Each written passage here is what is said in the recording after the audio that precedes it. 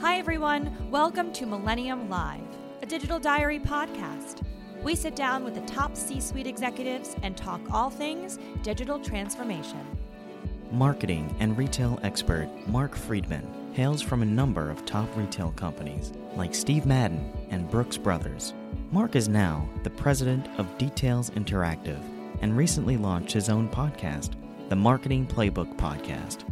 Tune in to hear Mark's thoughts on DTC brands' journeys, the changing role of the CMO, and common trends with early-stage startups he currently advises.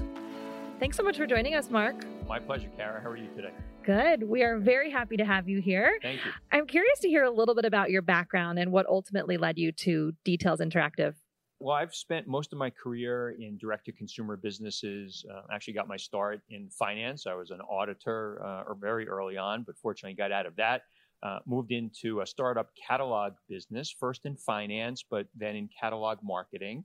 And then, kind of just progressed into marketing and always have been interested in, how you drive customers to do what you want them to do. The bridge between finance and auditing and numbers and metrics, was a good match for marketing, which is, very analytical. And most of my career has been, performance-based marketing. So I've worked in catalog businesses that have been only catalog pre-web, but also as they've morphed into internet businesses and also a number of businesses that had four-wall retail. So Brooks Brothers, and then 7 years at Steve Madden as president of e-commerce. So you're now in a mentoring role with early stage startups. And have you noticed anything in these startups that larger companies should be taking note of? That's a good question.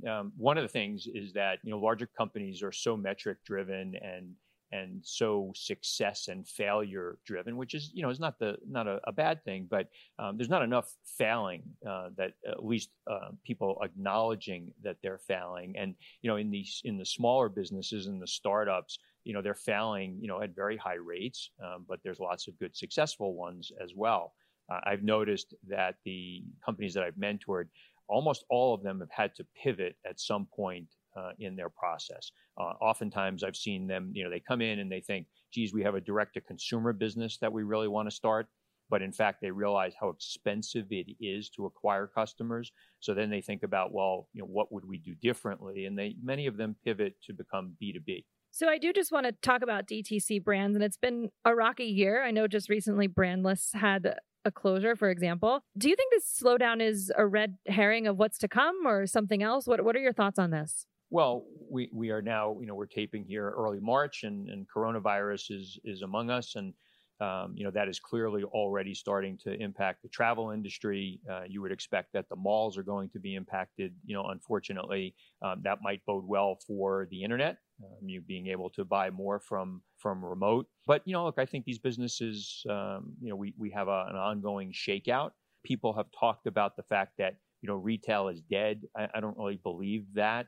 I believe bad retail is dead. And all too often you walk into stores, you can't find what you want. There's nobody to help you. But those businesses that are recommitting efforts to training staff, to helping the consumer when they walk in, not to overtly sell you stuff, but to be able to answer questions and really focus on conversion rate. You walk into a shoe store, I was at Madden for a long time, you walk into a shoe store and, guy or woman walks in and they ask for the size 9 of that shoe. Well, all too often they'd be bringing out just that shoe. Well, what about, something else that a customer might want? So, I think a lot of it is we do things to ourselves, as retailers that we could be better servicing the customer.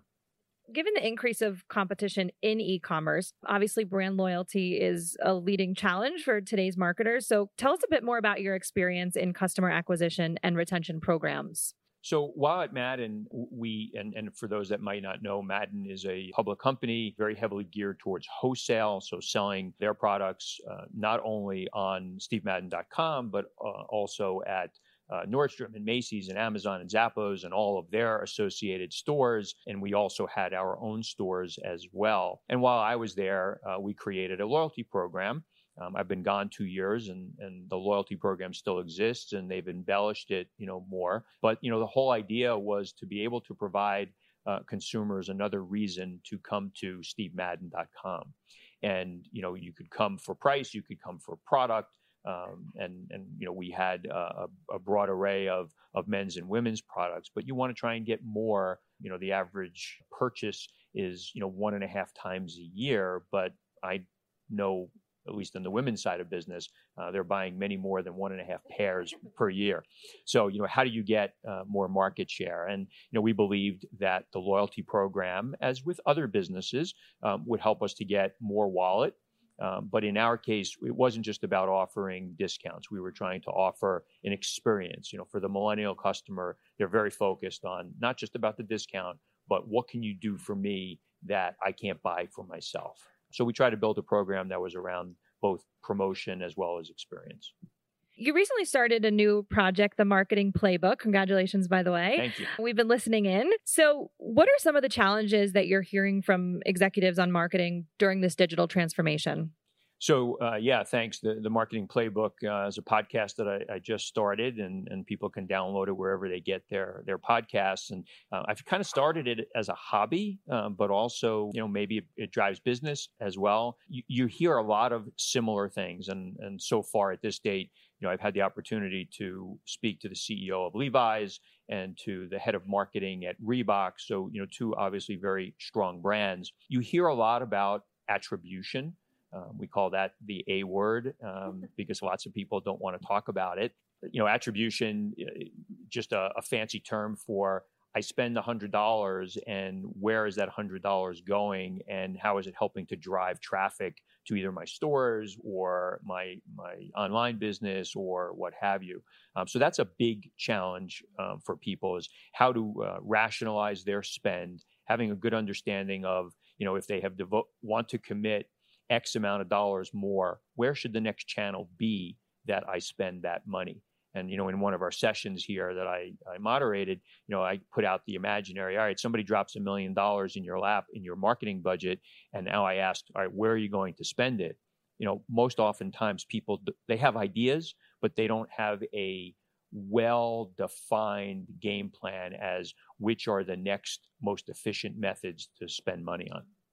So you are also moderating another session this afternoon. It is a panel on the changing role of the CMO. And I know from being on that prep call that people have quite an opinion on it. What is your overall thought on this? Are we going to see more brand and customer officers, or will CMOs come back around? I don't know if the title will come back around. As we heard on the prep call, most everybody, feeling that the traditional definition of the CMO just doesn't exist anymore. And when I get calls and talk to recruiters and see clients, they're asking for the head of marketing to be just about everything that could ever possibly fall under marketing. They want you to be the brand person. They want you to be a performance person. They want you to understand traditional media, so outdoor and radio and TV. And then they want you to be a paid search guru. And oh, by the way, let's throw some influencer and social there. And oh, by the way, we want you to be, out of a digitally native brand because that's the only cool thing that's out there. And you should have a little tech thrown in. So anyway, that's a long-winded, way to say that the role is evolving, continues to evolve.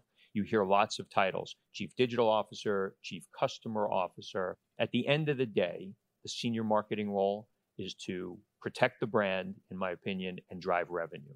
So however we call that role, that position, I think, is going to, continue. It needs to get support not only from the CEO and the head of the organization, but from the other C-level people around the table. And everybody seems to, put a target on the back of the CMO. The change out rate continues to get shorter and shorter. And, you don't see that quite the same way if I'm the chief human resources officer or if I'm the CIO or even, the head of the retail chain. It's more about the marketers. We'll be curious to hear how that panel goes and Me too. hear the opinions. Well, thank you so much for being here. And I'm curious, you've been around for the day and a half of our assembly. What are your thoughts on our smaller scale programs? Obviously, we're a bit more intimate than some other conferences. So what are the benefits of attending these smaller programs? Yeah, small is great because you get to have some more one-on-one, kinds of conversations, not only with the providers that, you all have brought in, but with the other delegates delegates and attendees. You're sharing 3 or 4 meals. You can, pretty much sit down wherever you want. You get to see businesses that are direct to consumer. I've met some people here that were B2B. I've seen some providers. So, small and intimate is sometimes very nice. Good. Thank you again. And we hope to see you soon. My pleasure. Thank you. Thanks so much for tuning in. Make sure to listen and subscribe to our podcast exclusively on iTunes and SoundCloud to get the inside scoop from top execs in the world of digital transformation.